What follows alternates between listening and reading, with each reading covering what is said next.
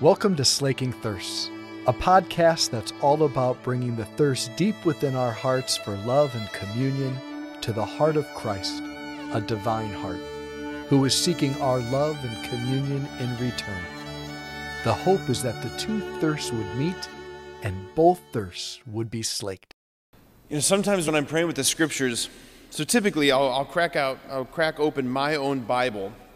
I love praying with the scriptures in my own Bible because you can look up other things and see notes, things that have jumped out to me over the years, things like that. And I was praying through this first reading from Zechariah, and there was no notes, nothing underlined, nothing in the margin around it. And I was praying through it, and man, it just leapt out at me.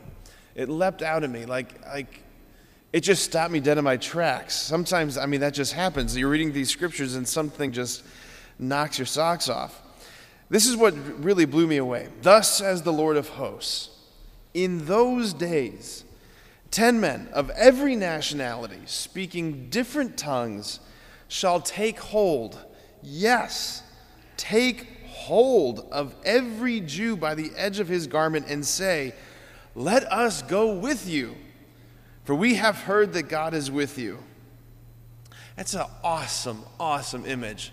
This image of foreigners, pagans, non-Jews, Gentiles, men of every tongue and nation, being so moved by the presence of God in their midst, right? What was the psalm we just sang? God is with us, right?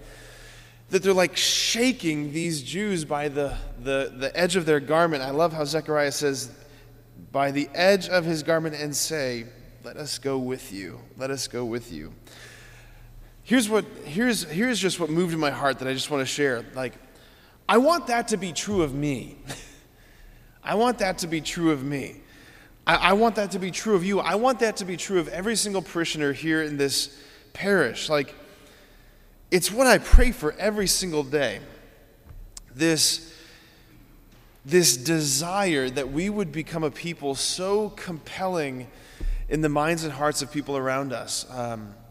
It's related to the gospel that we just heard. James and John, they enthusiastically asked the Lord if he would like them to call down fire to consume these Samaritan villages for their resistance to receiving Jesus. And Jesus rebukes them. And he rebukes them not for their impetuosity, for their stupidity. He rebukes them because to call down fire upon them was not their mission. It was his mission. It was his mission, not theirs, right? What did Jesus say?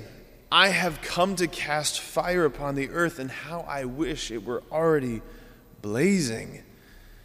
What will he do at Pentecost? He will unleash fire upon heaven, upon earth, from heaven upon earth.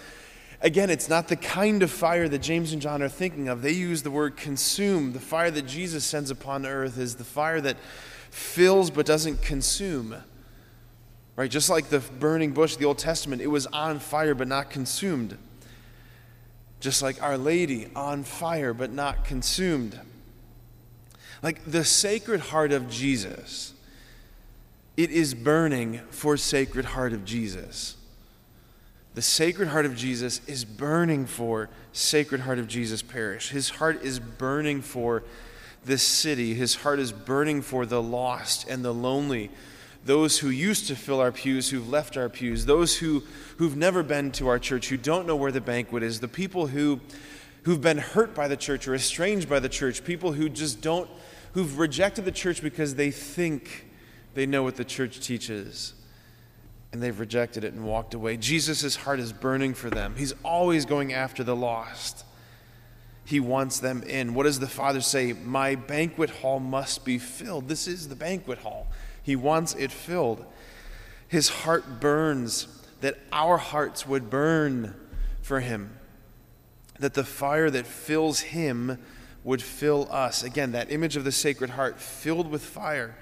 That's what we do. We have the audacity to come forward and we consume fire. That's what the Eucharist is. It is a morsel from the Sacred Heart of Jesus, which is this glorious inferno.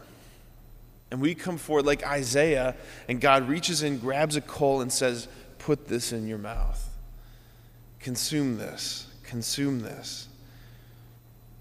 He wants our hearts to burn, that every person we would meet would be moved to ask us, like, what is it about you?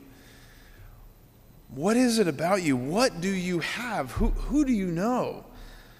Like the prayer that I pray for every single one of us for this parish every single day is that we would be a parish that provokes hunger in people, that we would be a parish that provokes thirst and curiosity, that people would shake us by the lapel, shake us by our garments and say, let me go with you.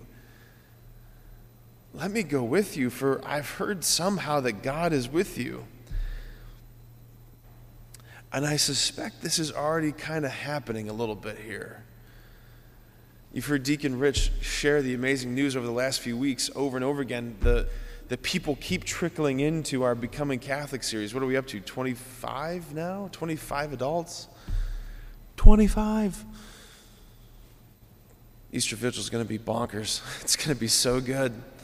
And some kids, like, it's so awesome. It's so awesome. So I think it is happening. But let's just pray that it happens more.